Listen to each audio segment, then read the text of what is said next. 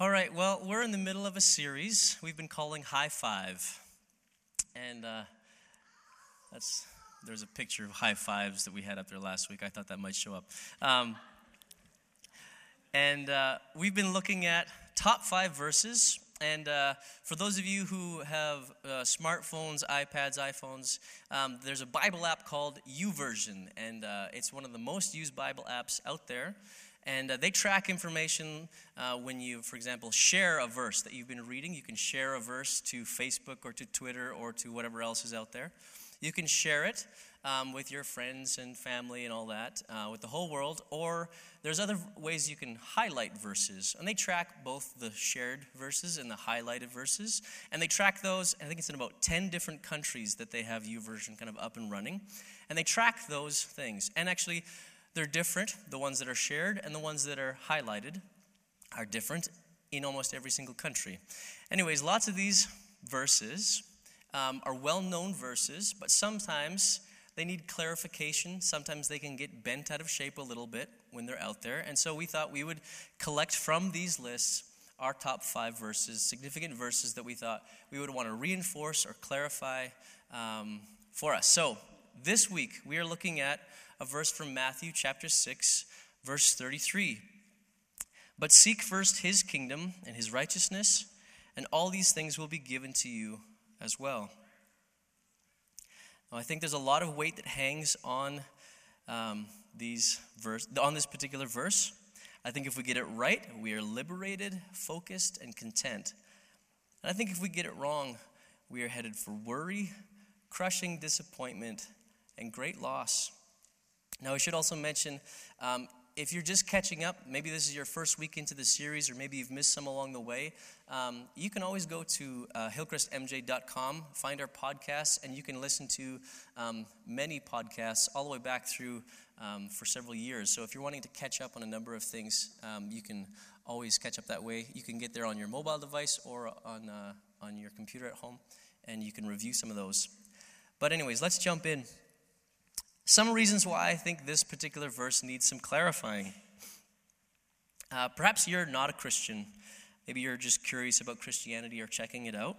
And you hear a verse like this, and it might sound like to you, if I become a Christian, seeking first and all that, if I become a Christian, then God will give me what I want, all these things.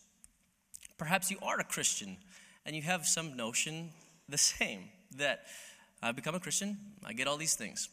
You might find yourself disappointed if you find yourself where you're lacking this.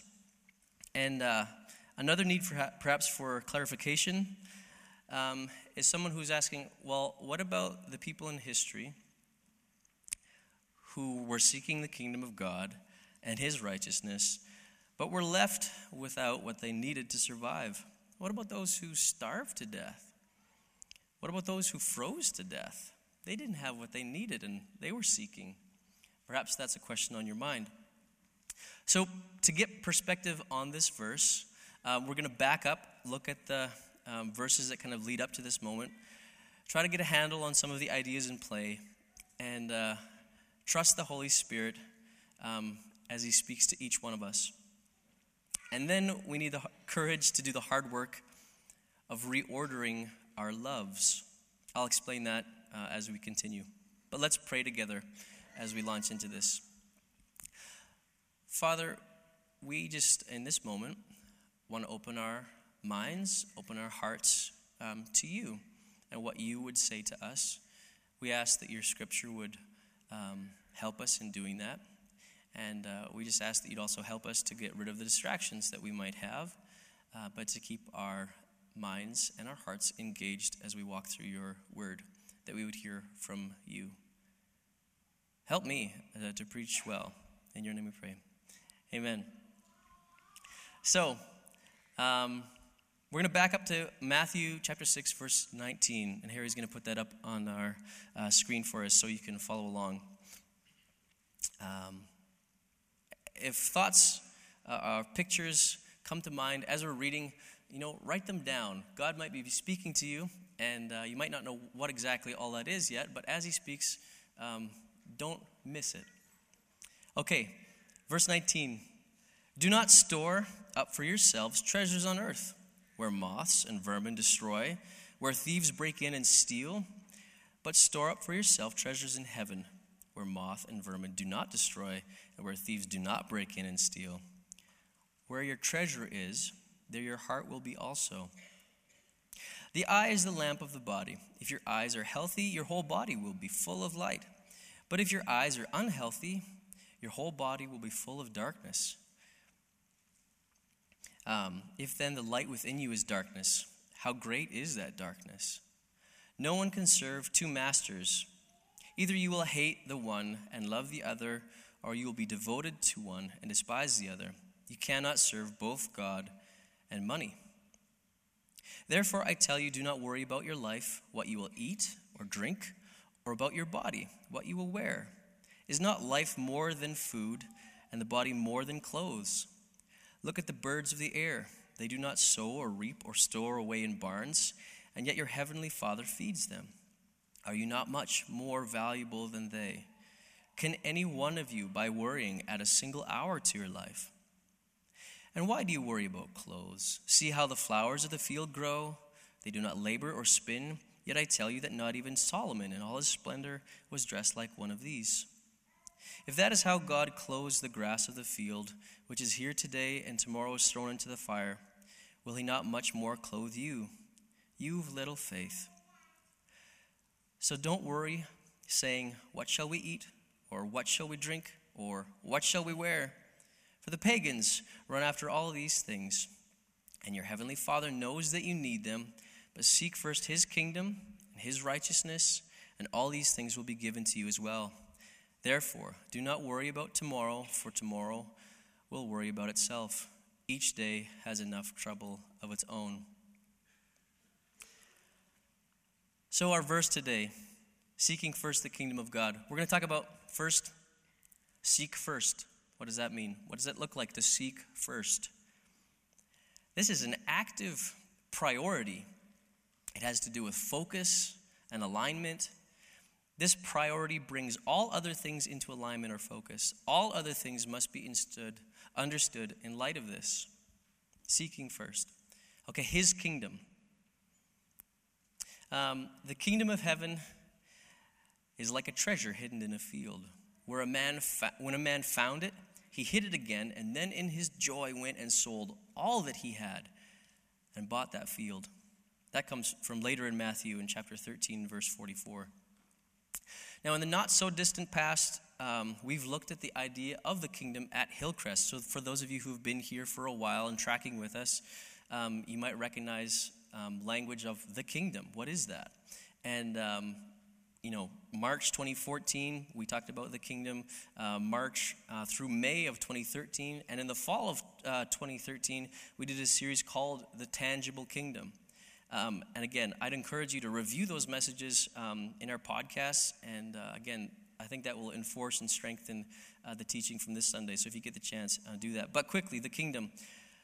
First, the kingdom is not just heaven, that place that we go to after we die.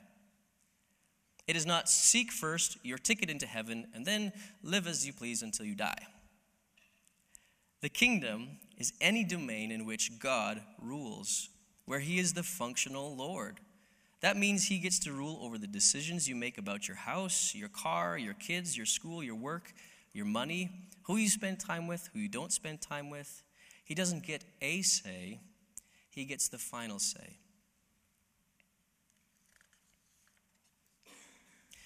And just finally on the kingdom is where he rules fully and eternally. Matthew 13:44, the parable, the kingdom is like a treasure. It requires sacrifice, but the rewards are incomparable to the cost.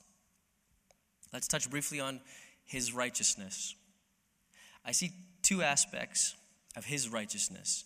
First, we are to seek his righteous character, showing up in our lives, whether by duty or by desire, whether you're doing it even when you don't feel like it, or sometimes even when you do feel like it, by duty or desire. That means we act with the same love and kindness that we see in him. We can't seek only to enter heaven when we die, but we must enter the kingdom of heaven as we begin to live with the character of God. This is expressed in the Bible as the fruit of the Spirit: love, joy, peace, patience, kindness, goodness, faithfulness, gentleness, and self-control. That's the first part. The second part, we seek His righteousness, as in we will never have a righteousness of our own that will compare to His. We trade our broken, sinful selves and receive His righteousness in our place. Jesus trades His life and righteousness for our death and sinfulness. We must seek His righteousness. All these things, food, water, and clothing, are the necessities of life listed in this verse, but I don't think it's an exhaustive list. There are other things that we need for human flourishing. When we do as the pagans do, we chase after all these things with our greatest efforts because it's our first priority. So we need to change and make first things first if we are to seek first His kingdom. Now, the Bible talks a lot about priorities. In fact, looking at the Ten Commandments, or the Golden Rule perhaps even in the New Testament, we see that there was a first.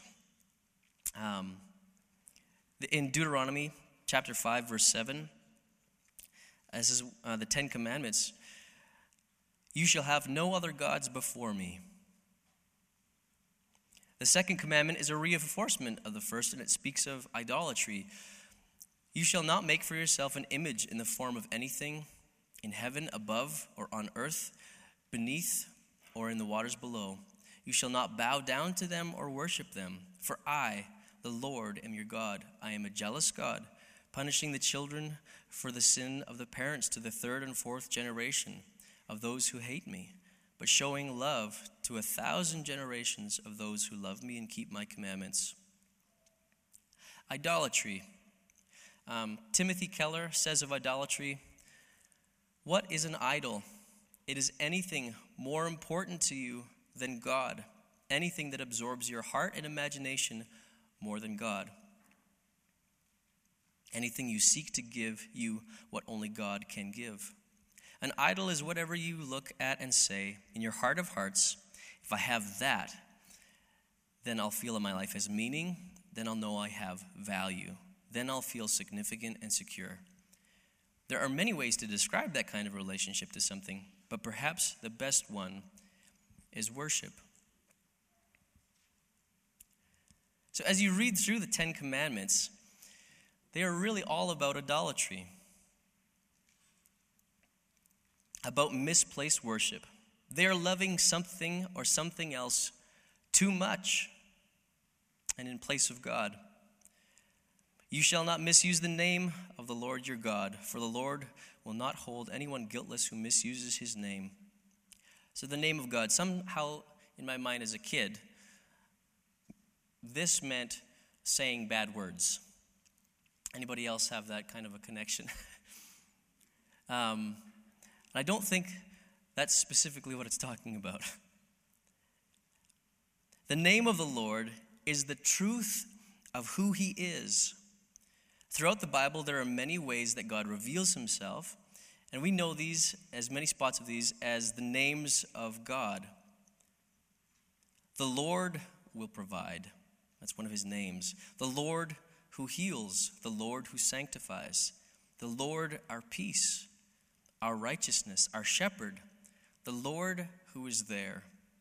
The Most High, the everlasting God, the mighty God.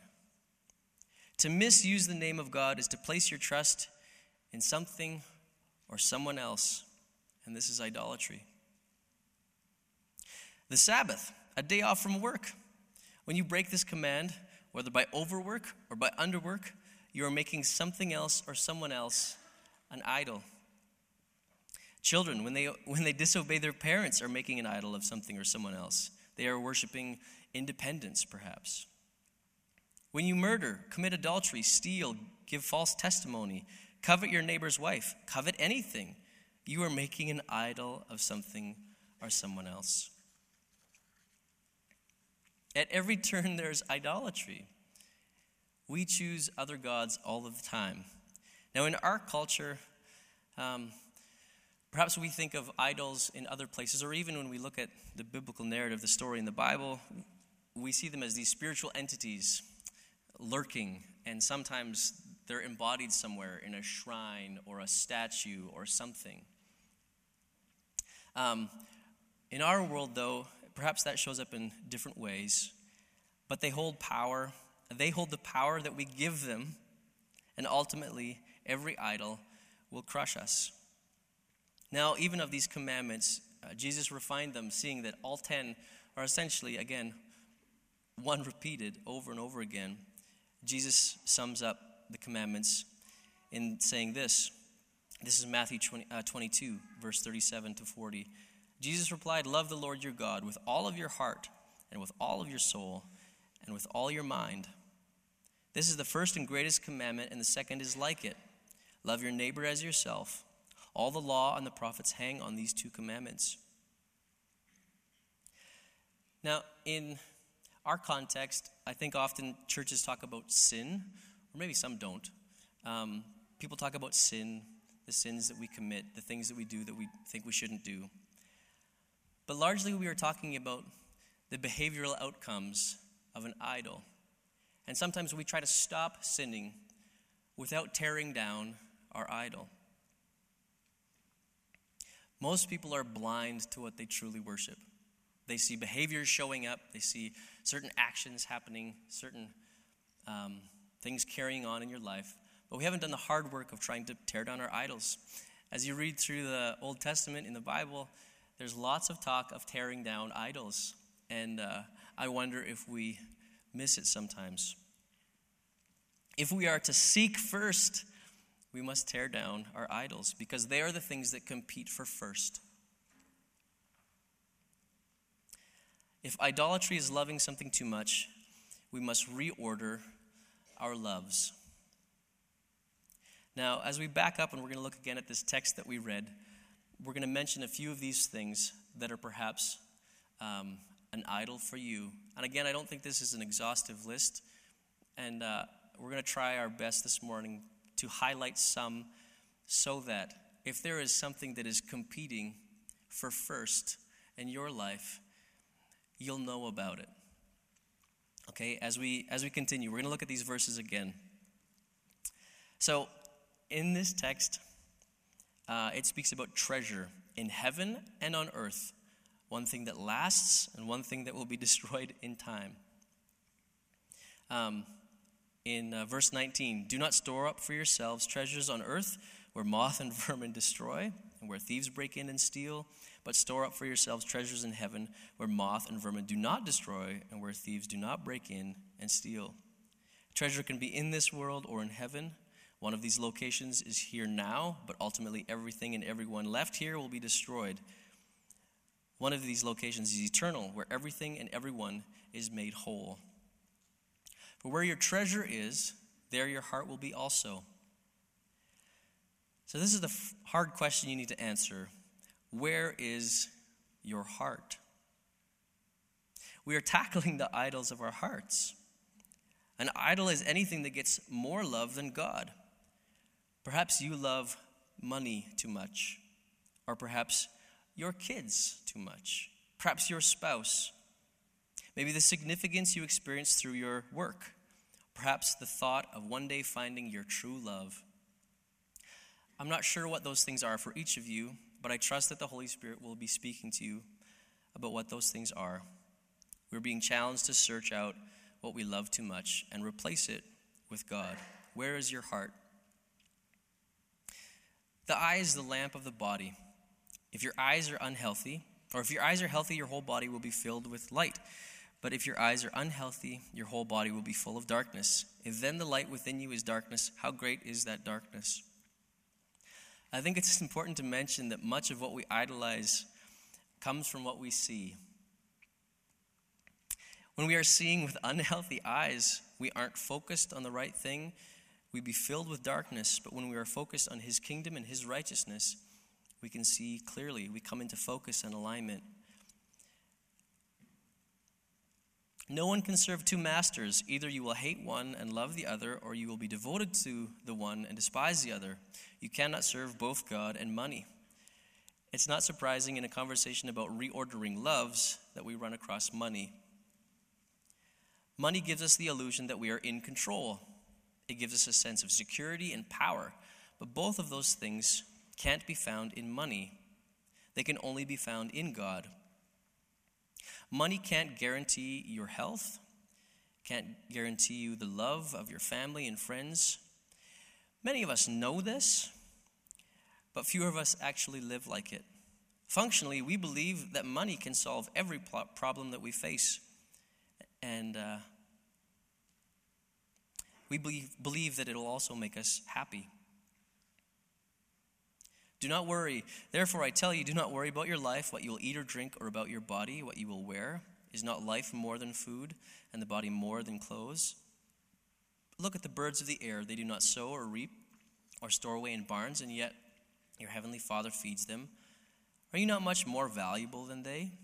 Can any one of you, by worrying, add a single hour to your life? Why do you worry about clothes? See how the flowers of the field grow? They do not labor or spin. Yet I tell you, not even Solomon in all of his splendor was dressed like one of these. If that is how God clothes the grass of the field, which is here today and gone tomorrow, or was thrown into the fire, will he not much more clothe you, you of little faith? So do not worry. What shall we eat? What shall we drink? What shall we wear? For the pagans run after all these things, and your heavenly Father knows that you need them. Perhaps one of your loves that is out of order, that you love too much, is fashion. You spend more than you even think you should on clothes that you don't wear as often as you thought you would, and they go out of style quicker than you thought. Now, donating the clothes that you no longer want doesn't justify the spending or free you from the enslavement to ever-changing fashion trends and the need you have for clothes to make you into the person that you see yourself as. You don't gain the kind of influence or acceptance that matters through what you wear. Mind you, some new clothes are more fashionable and modest than thrift stores. It's okay to be fashionable, but don't let fashion control you. But I won't say more on this. Again, you need to seek the wisdom of God and what he says to you in this area. For some of you, worry is crippling. It incapacitates you.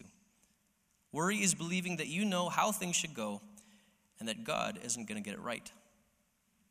Worry is often not about trusting that God is capable and all-powerful, but rather it is about trusting that he loves you and is going to do the very best thing for you.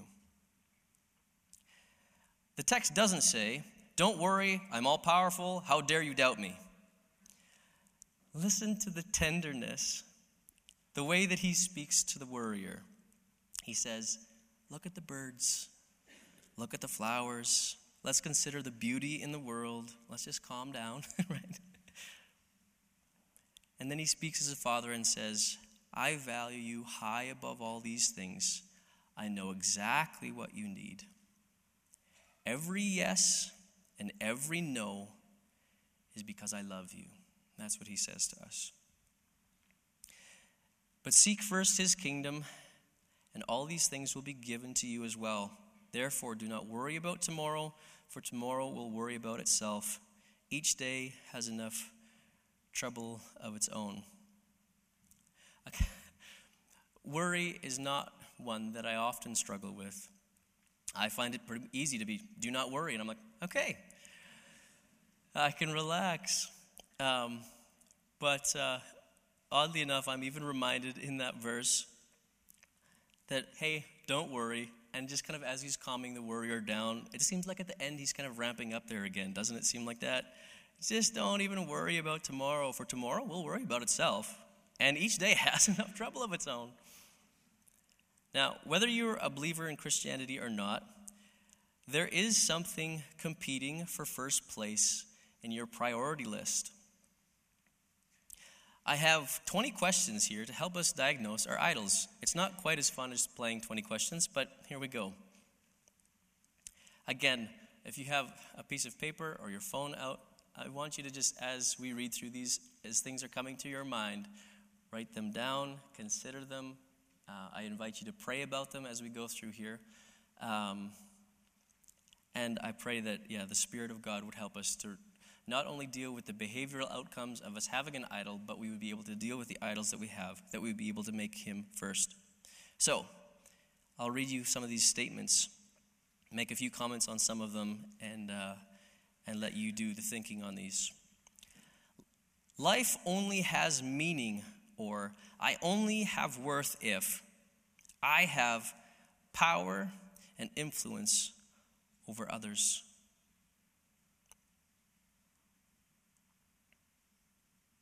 A power idolatry. Life only has meaning, or I only have worth if I am loved and respected by who? Someone. An approval idolatry. Life only has meaning if I have this kind of pleasure experience or this particular quality of life. A comfort idolatry. Do you have a vision of your life that is all-consuming? You'll be happy when you have the right house, or the right yard, or the boat, or the cottage, or the toy, or the experience. Life only has meaning for me if I'm able to get mastery over my life in the area of a control idolatry. Life only has meaning for me if people are dependent on me and needing me. Perhaps you have a helping idolatry. Life only has meaning for me if someone is there to protect me and keep me safe. Perhaps you have a dependence idolatry. Life only has meaning for me, or I only have worth if I am completely free from obligations or responsibilities to take care of someone. Perhaps you have an independence idolatry. Life only has meaning if I am highly productive and getting things done. A work idolatry. My life only has meaning if I am being recognized for my accomplishments and I am excelling in my work. An achievement idolatry. My life only has meaning if I have a certain level of wealth, financial freedom, and very nice possessions. My life only has meaning if I am adhering to my religion's moral codes and accomplished in its activities.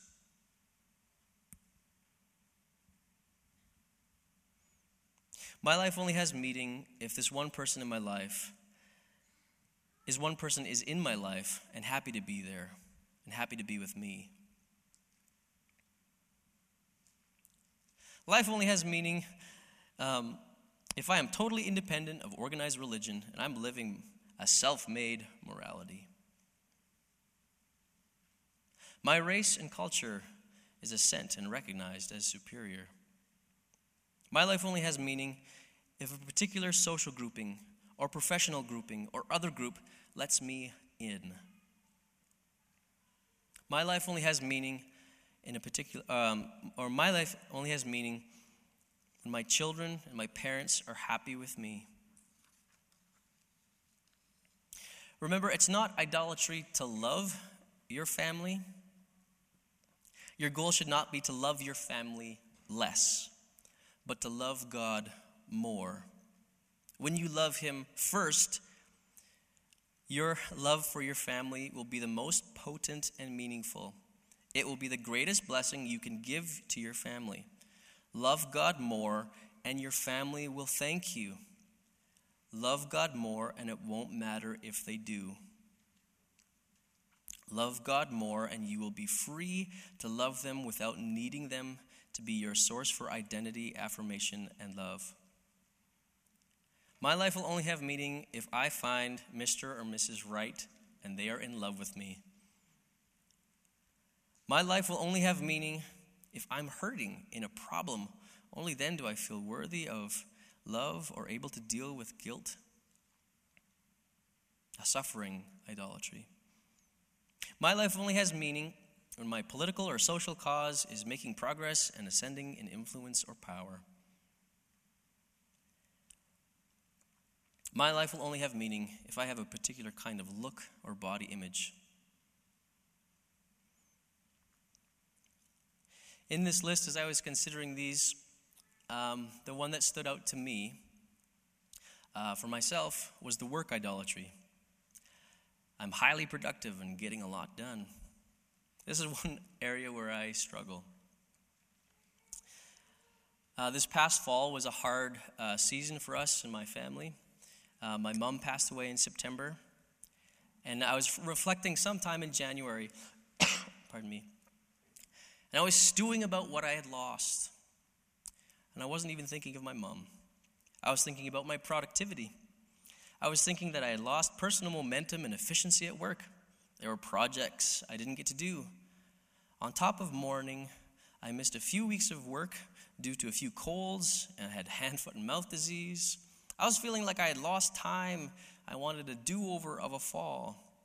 It's easy for me to come home after a productive day feeling great, and difficult for me at the end of a day where I struggled to get anything done. I often judge other people based on their ability to get things done. And this is an idol I need to tear down. The thing about idols is they can't just be removed, they have to be replaced. This is the idol that I'm replacing with God. In the past several months, over and over again, He has reminded me through verse after verse, through conversation after conversation, that I am His son, not just His servant. That He gave up His only Son to make me His son. That on my best day and my worst day, all I can offer Him is His righteousness. If you have an idol you need to deal with, you need to go to the cross. At the cross, we are laid low because it reminds us that we deserve death, but we are also lifted to heights we can't imagine because He loved us enough to die in our place. When we see Jesus, we love Him more, and ultimately we will love Him most. You know what you get when you seek His kingdom and His righteousness? You get Him. You get to know the all-loving, all-powerful, eternal God of the universe. Truly, He is all we need. Even for those who lose everything in this life, they have everything in Him. I'll invite the worship team to come back now as I close. Is God speaking to you about a certain area in your life? Has something come to mind as I've been talking and reading the scripture? Can I urge you to respond by praying with someone this morning? Perhaps there is someone in your life group you can connect with. Perhaps you need to talk with them, go for lunch with them. Our prayer teams will always be available.